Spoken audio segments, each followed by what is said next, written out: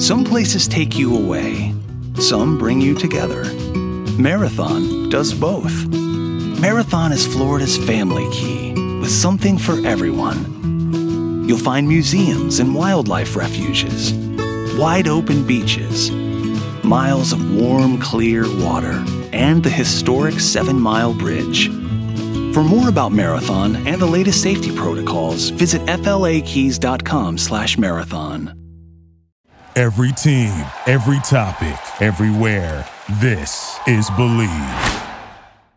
Here in Morgantown, it's a final. West Virginia, 85. Oklahoma State, 67.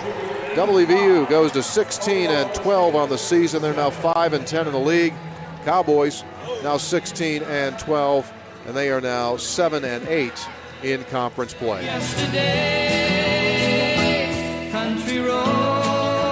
Big 12 this morning, Sirius XM, Channel 375. You hear that music, you know it's time to talk West Virginia. Mike Asti joining us, who does a fantastic job in covering West Virginia for WV Sports Now. What's going on, Mike? How are you?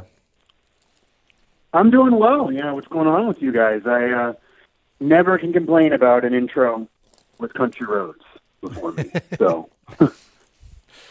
there you go. I mean, let's talk about West Virginia, because what do you think that they have to do to get a bid at this point? And that's really that's kind of been the story of West Virginia the last couple months, because they started out so strong and out of conference play. It looked like a different team, a new group really with a bunch of transfers, et cetera, and then that losing streak in conference play. But the computers and the experts were still high on the team because, as you guys know, the Big 12 conference-wise is so head and shoulders above the rest, and every metric, eye test, or computer ranking tells you that this season. I do think they have to certainly win their final home game of the season. They will close the season against Kansas State at home. And honestly, because the conference is so strong and Joe Lunardi and everybody else is really high on the team, and they've been on the bubble or within that first four in, as recent as a couple weeks ago, they were secured in as even as high as a 9 seed, despite losing. They've been positive in computer metrics even when they have lost. That Texas Tech home loss was really, really bad. But after the win last night against Oklahoma State, which they absolutely had to win and had to win convincingly, which they did, I do think if they get a home win for their final game, a home victory, and then probably win a game in the conference tournament, maybe even just one game, get to the 18 win total that kind of always has been a bar in most people's mind most of the season, that will slide them in the NCAA tournament because the conference is so strong, even if they lose both games on the road, which most people probably expect them to do so because they only have the one road win this year in conference play, and they didn't win any last year. So I think win the final home game, win a conference tournament game, get to 18, even if you lose the road games, they will get in. What has been that you've seen the reoccurring theme when they don't play well or they lose games? What has been that thing, or has there been one? Yeah, and I'm sure anybody trying to kind of gauge the Mountaineers from afar, it's pretty difficult. We even not talk to opposing coaches like last night. How did you expect this Mountaineer team to play? What did you think of this team? Because you just see them lose to the last place team in the conference in Texas Tech 2 days ago. They don't practice afterwards, and they show up and have one of the better performances of the year. Surprising to you, et cetera. And most coaches give you, well, not really, because it's the Big 12, and we know this team can show up every night, even though, yeah, they had that bad loss recently. But when they do lose, generally speaking, and it's been a theme, they miss free throws. That was a big problem during the 0-for-5 5-game losing streak to start conference play. Miss free throws. They hit them when they win usually. Usually in losses, they get out-rebounded. That's happened some more recently than in the past. And then also Huggins has kind of tweaked the lineup a little bit and been a little different with minutes and things like that during some of the losses. Some of us in media have criticized that in terms of how he's played. E.D. Johnson and others, They get less minutes on the road for whatever reason. The lineup sometimes looks a little different. And then you see guys like Trey Mitchell and others who have been really cold recently. They kind of exploded in some of the wins. Certainly he did last night. But yeah, fundamental problems and mental collapses have really been their issues and losses. Free throws, bad fouls, foul trouble at the end, and then just kind of collapsing at the end of games. That's kind of been the theme in the losses, which makes fans frustrated because they feel like they should have won some of those games that they did lose. You know, we're talking about a Hall of Fame coach here in Bob Huggins. You know, how, and obviously not only that, but he's a West Virginia grad. So where is the fan base on him?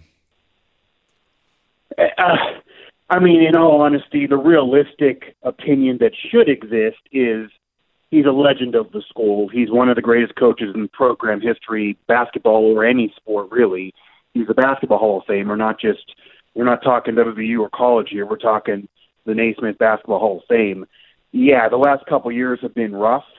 They did win a conference tournament game a couple years ago, but last year was one of the worst years he's ever had. And there is a section of the fan base that feels like maybe he's past his prime, maybe he can't deal with the transfer portal well. He was vocally resistant to it a few years ago before now going towards it and using it this offseason, and that maybe he should kind of retire. Or there are some that feel like maybe the last 5 years have been a little overrated for him. I would say the majority of the fan base appreciates Huggins, realizes what he's done for the program, looks at the totality of what he's done, and it's not just the Final Four in 2010. They did go 3 out of 4 years to the Sweet 16 as recent as 2018, which isn't that long ago. He's got a lot of players to the NBA and made a lot of money and things like that without getting 5-star recruits. So his legend is secure. He's appreciated by the program and most fans.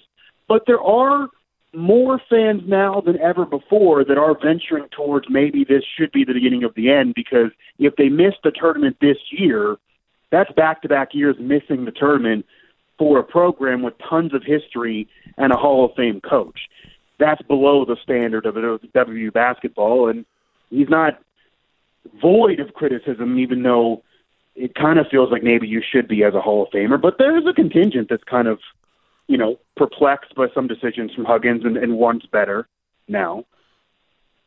Maybe this ship has sailed, Mike, but I just wonder, what is the thought process from the fans about Oscar Tshiebwe leaving?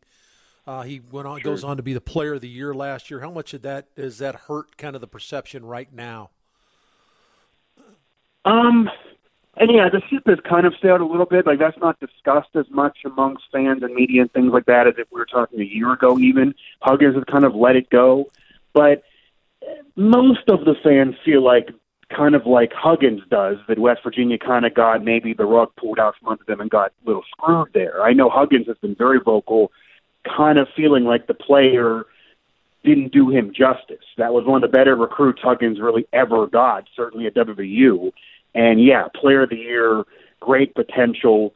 That energy wasn't provided to WVU and Huggins, and all of a sudden he leaves, goes to Coach Cal, who is a friend of Huggins, and then you see what you've been seeing. Huggins does feel like that was a little, you know, not to say there's any collusion there, but Huggins has pretty much made it clear he thought that this player came to WVU and then was always looking at Kentucky once there, and that he was maybe getting recruited well at WVU and wasn't given full energy and things like that. So I don't think there's much love lost between the two of them. It's not discussed as much now. I think most fans are kind of on board and kind of defend Huggins there and feel like the player did kind of screw him, although there are some, again, in the contingent that maybe is a little bit more fed up with Huggins, maybe even going toward disrespecting his legacy, that maybe point to that as an example of Huggins getting a little older and kind of the old school mentality of it's my way or the highway. If you don't like it, you know, get out of town, doesn't work anymore because the transfer portal and it being so easy for players to leave. So maybe Huggins needs to adjust and get a little friendlier with players in order to get a player like Oscar Tshiebwe, who also has come out there kind of and said in the last few years that, you know, he enjoys playing now under Coach Cal than compared to Huggins. So it's not a conversation now, most people kind of are on Huggins' side there, but there's some that point to that saying you had your guy, and imagine if he's on this team and you kind of messed it up. That contingent exists. Give me your feeling on, are they a tournament team? And I know you laid out sort of the path, but do you think they are, should be? Right. Based on the landscape of college basketball this year and how freaking good the Big 12 is, I do think they're tournament caliber. I do think they deserve to be in the tournament as long as they do with what I said, and win that final home game and probably win a conference game. If you would have asked me this, guys, 4 days ago, before the Texas Tech game, I would have said 100% for sure, book it, they got to get in, 100%. Losing the Texas Tech game, I will tell you this, if they don't get in the tournament, and I wrote about this actually, it's on the site, they only have themselves to blame. They're in the toughest conference in the country, similar programs. We also cover Pitt throughout our network here in the Pittsburgh market.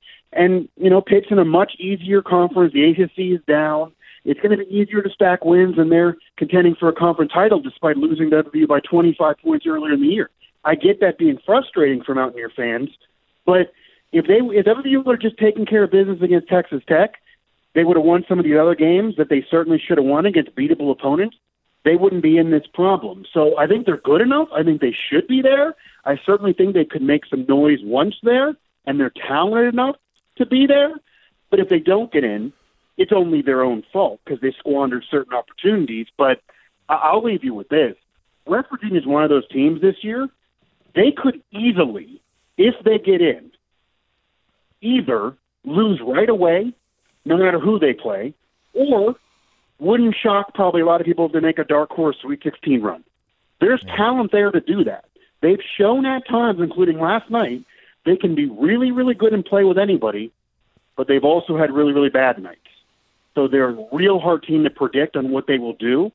I think they should get in because the conference is so tough, but it is only their own fault if they don't get in because they messed up what should have been a real must-win game against Texas Tech just the other day despite this big win over Oklahoma State. Well, Mike, what you just said there makes what I think the Big 12 tournament a must-see TV because I don't think there's any question that none of us would doubt Oklahoma State, West Virginia, and or Texas Tech, maybe even OU after what they did to Alabama, making a run in the tournament and potentially in the Big 12 tournament and getting themselves in with an automatic bid that way. Hey, I got to ask you before we get out of here, football question. Perception is Neil Brown's in a tough spot here. Ren Baker comes in, the new AD. The quarterback situation is whatever you want to call it. New guys have come in. What are your thoughts on him being in kind of a precarious situation here? Yeah, I mean, Neil Brown is a lame duck coach in many respects. I mean, I had Ren Baker on my show, actually, and he admitted this is a year-long evaluation. I'm not going to put a win total on it, et cetera, but, we're evaluating the head coach in the program. They decided to keep Neil Brown. That conversation is over. They made that decision, like it or not, for Mountaineer fans. They didn't think they could get someone better, and they still believe in him. But Ren didn't hire him. He is kind of a tougher, new age, I'm not just going to sit here and wait around. So if this is another season of 5 wins and they miss a bowl game, or even if they crawl in a bowl game and it's not a great year, then Neil Brown will be removed. So that makes it hard for recruiting. This team still actually did well recruiting this past year. Neil Brown actually did well. Had a top 40 class for most national outlets, and that's really good with not a great high school base and being a lame duck coach. So I like Ren Baker. I think he's a great home run hire as an AD for everything he brings in terms of youth, in terms of marketing ability, in terms of financial stability, etc. It's rough to have a coach in a lame duck situation, but I do actually think it's a smart decision to go in this quarterback battle with Garrett Green or Nico, just because if you didn't, you're probably losing them since they're so young, and Garrett did play well toward the end of last season. It now has moved to more of a run offense. They're really going back on the ground, which is what they were successful with last year. A lot of fans like that. So that should be a positive as well that fits with these players. And the transfer thing hasn't worked out quarterback-wise. They've been paying a lot of money in NIL deals to JT Daniels, et cetera, and it just didn't work. So it's a tough schedule again is the problem. I mean, again, they're one of the few programs in the country that plays only one FCS team, plays the most Power 5. I think they're one of 6 programs in the country that plays the most Power 5 teams overall because they have 2 out-of-conference play and then obviously the Big 12 schedule. So it's not going to be easy again, but I'd probably expect, honestly, a season where probably at best they're winning 7 games. They're probably likely to do what they did last year and maybe hopefully get into a bowl game at least, swing one more game. Will that be enough to keep Neil Brown? I don't know. But it is very, very hard to manage everything when you are a lame duck coach and your AD admits that. But the program still believes in Neil Brown, and it's not yet hurt recruiting. They're sending offers. This roster, though, we'll see. They certainly lost some talent, but they have some still there. And B.J. Donaldson, who we've talked before, he decided to stay. He's a great young player if he gets healthy. But they have some players who are more mature and could certainly help them now in their second, third year, et cetera. Thank you, Mike. Appreciate your time. Absolutely, guys. Have a great day. You too as well. Mike Asti joining us here, managing editor, football beat at West Virginia Sports Now. Big 12 this morning, Sirius XM, channel 375. Everybody in your crew identifies as either Big Mac Burger, McNuggets, or McCrispy Sandwich. But you're the Filet-O-Fish Sandwich all day. That crispy fish, that savory tartar sauce, that melty cheese, that pillowy bun. Yeah, you get it. Every time. And if you love the Filet-O-Fish, right now you can catch 2 of the classics you love for just $6. Limited time only. Price and participation may vary. Cannot be combined with any other offer. Single item at regular price. Ba-da-ba-ba-ba.